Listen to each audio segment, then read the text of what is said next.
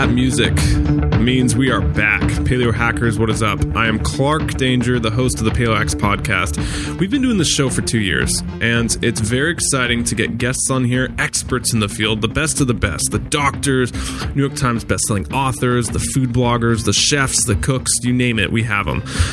It's also exciting in those calls that we jump around different topics. We get about 50 topics a call, ballpark, and we nail them down, but we don't really focus on one in particular. And so what we wanted to do here when we were scratching our heads saying 2015's here, what do we as Paleo Hacks want to bring to the table? We wanted to bring something new, something that's actually going to help you, that you can listen to and take away some solid action steps to apply to your life and ultimately make you healthier. That's the point of this blog. We want to serve you and make you healthier in your everyday life. And so we have our friend Casey Thaler here with us, who writes killer articles on the Paleo Hacks blog. He's here today to read those articles to you because we don't have enough time in the day. I mean, chances are if you're listening to this, it's because you're on the go, you're commuting, you're working out, you're doing something other than just sitting there and listening to my voice through this microphone. You're multitasking. That's how I listen to podcasts, and that's why I think I love them, and I can get so much done while I'm listening to them. Long story short, we wanted to put our blog articles in a audio format for you. That doesn't mean the regular interview show is going away. In fact, we have plans to take that to the next level as well. I can't really talk about it right now. It's still kind of being tested and in trial and error process in its inception. But once it's official, you will know about it. So today I got my man Casey Thaler, who is an NACM personal trainer, tons of letters after his name, and a fitness specialist who works with thousands of clients and different coaching calls. And he's been in the field for a while, writes some awesome articles, and we're going to talk about it.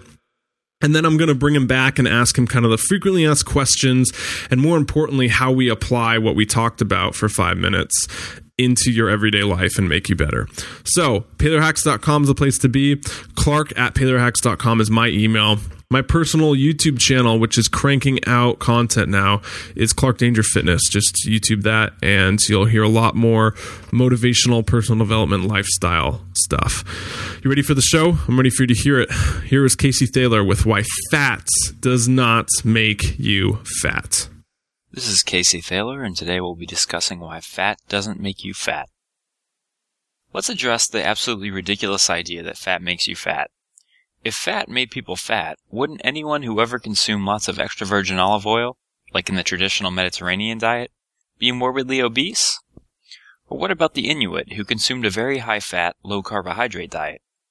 Using this logic, they would have been larger than anyone in the United States today, despite current obesity rates being as high as they are. The problem doesn't lie in fat, but rather in sugar and refined carbohydrates.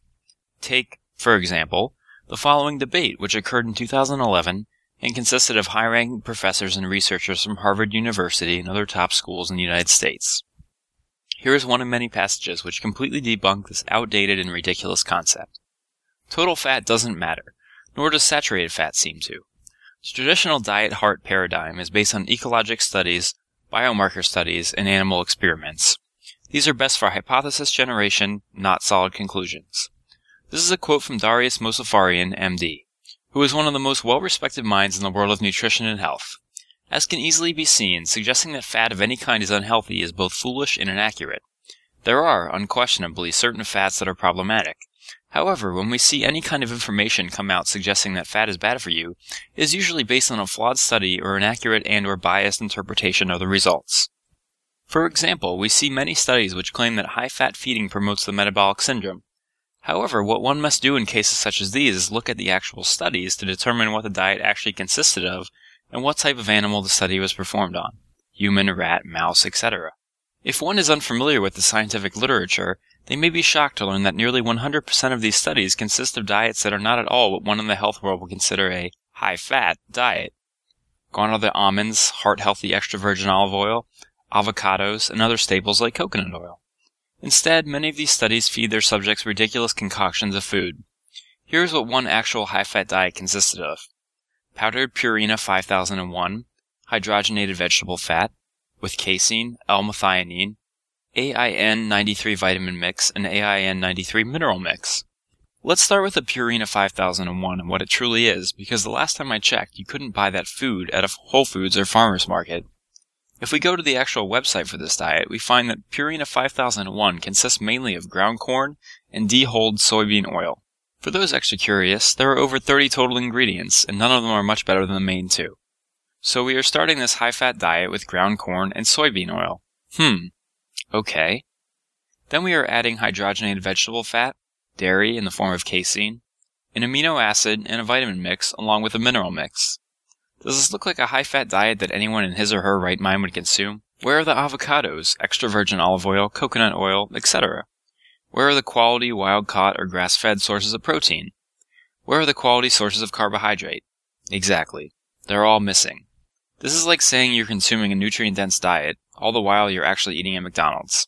It simply makes no sense, is inaccurate, purposefully misleading, and dangerous to those who don't review the scientific literature carefully. By the author's own words, around 17% of total fat in this diet was trans fat. They then go on to state that this diet was used because of the more pronounced obesity as produced in rats in our laboratory than have several commercial high-fat diets. Does anyone else see the problem here?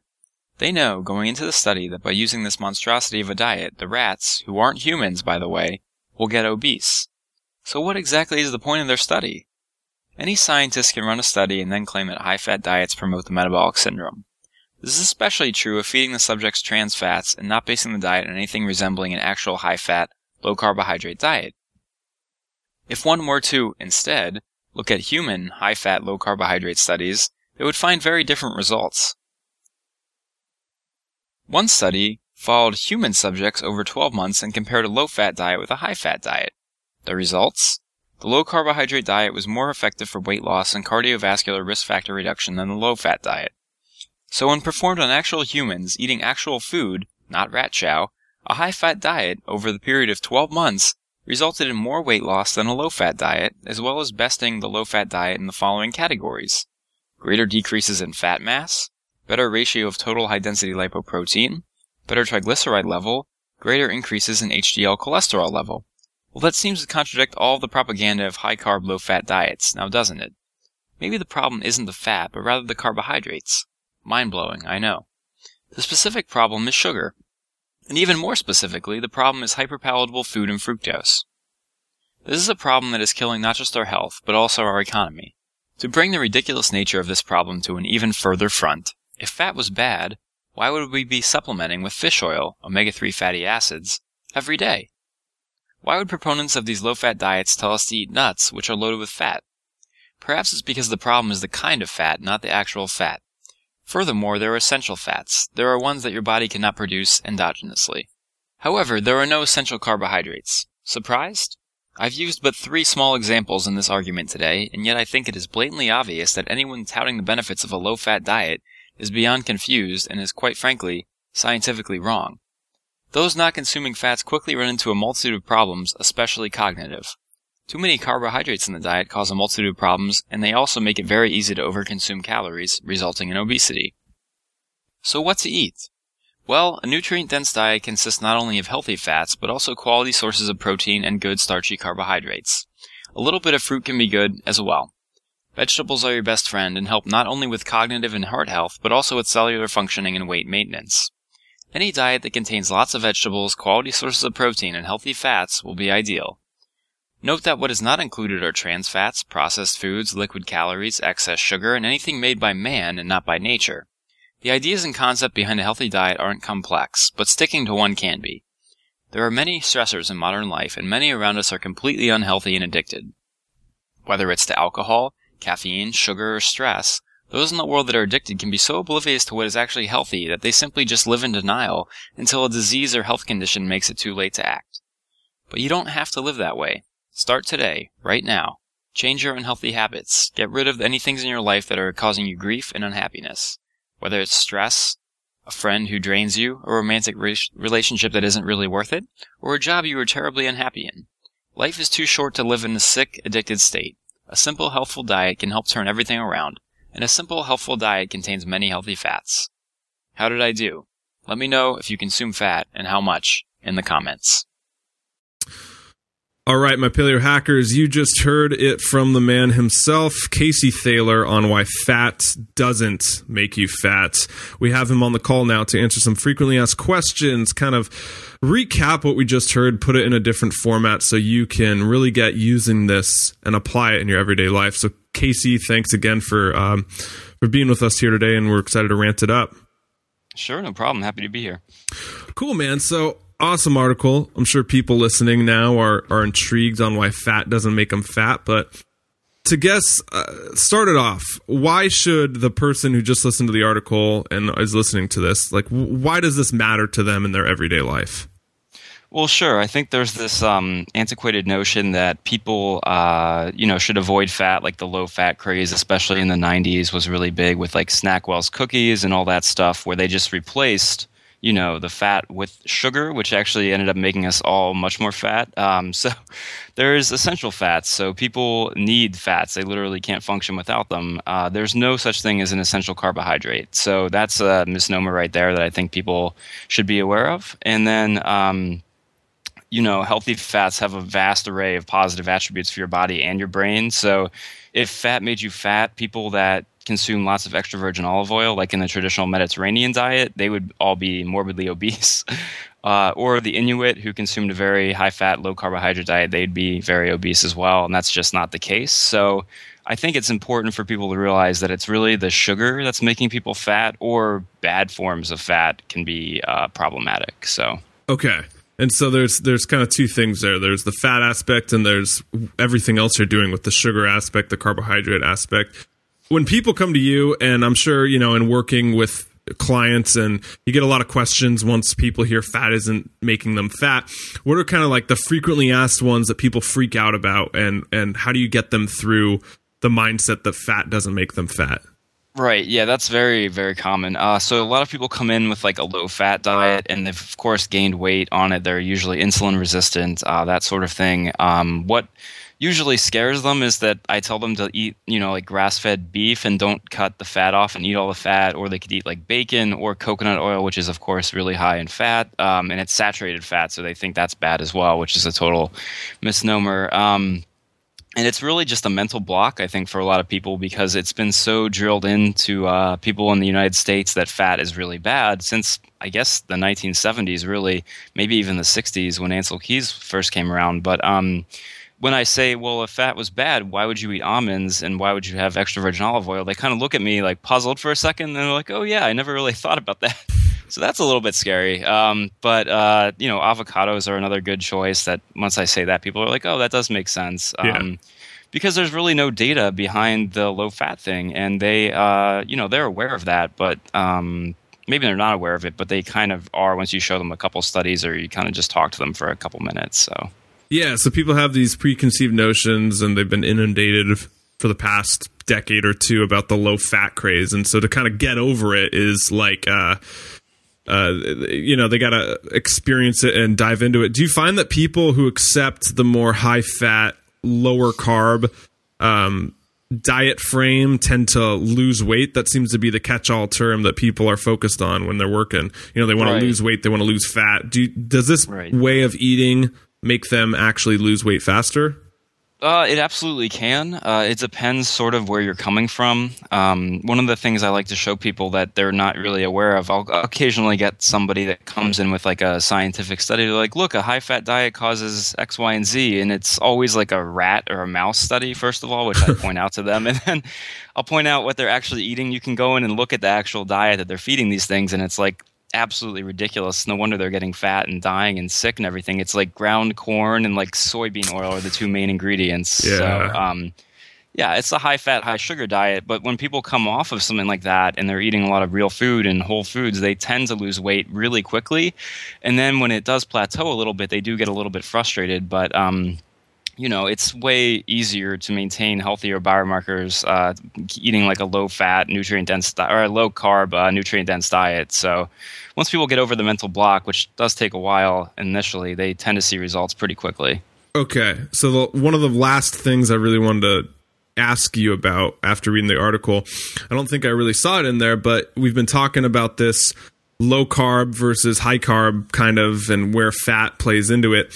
Can you do low carb and low fat at the same time, or high fat and high carb at the same time? It seems to be kind of a misconception out there. Like, people don't really know what to lower and what to raise, and how do they go about doing that? Like, right. Not like ratio wise, but talk more about why high carb doesn't really work if you're doing high fat. Right. Well, I mean, there's 3 macronutrients, and you can only have 100% total, right? So you have to have it equal 100%. So people will try to go high fat and high carb, and it doesn't tend to work out that well. I mean, that's the standard American diet, is high fat and high carb. It's just poor food choices within those parameters. But you could do like a Ketovan diet where it is higher carb, and it's not necessarily bad carbs, and you can do just fine if you're really, really active. That being said, by raising the carbs, you're obviously going to have to lower your fat. So in the low fat, you said low fat and low carb. At that point, you'd have to be just eating a ton of protein, and protein's really satiating, so you could only eat so much. I don't think that would ever work. I've never seen that in practice, but it would be interesting if they tried that. Chicken and broccoli all day. Yeah. Sounds like fun, doesn't it? Yeah.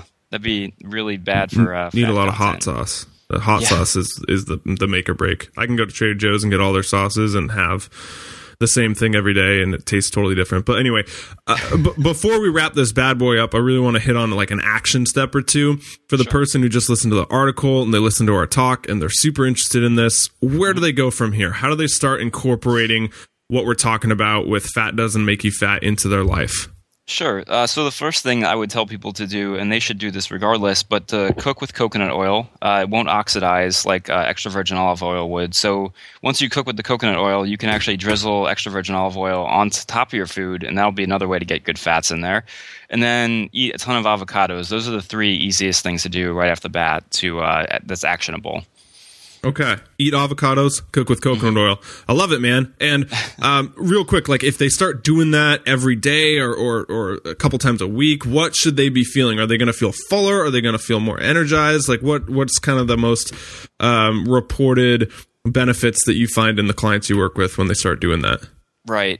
So it sort of depends on where they're coming from. If they're really insulin resistant and they're used to eating a ton of carbohydrates and a lot of sugar, it's going to be a pretty big shock to cut that drastically, and they're going to feel probably fatigued for a couple days, if not up to a week. But once you get over that initial plateau, you're going to feel a lot better. Your energy will be more even throughout the day, that sort of thing. Awesome, Casey. This was an awesome call. Thanks for touching on more of the frequently asked questions and kind of giving us the action steps to apply in our own lives. I know the people at home are going to go buy some coconut oil and eat some avocados if they haven't already. No problem.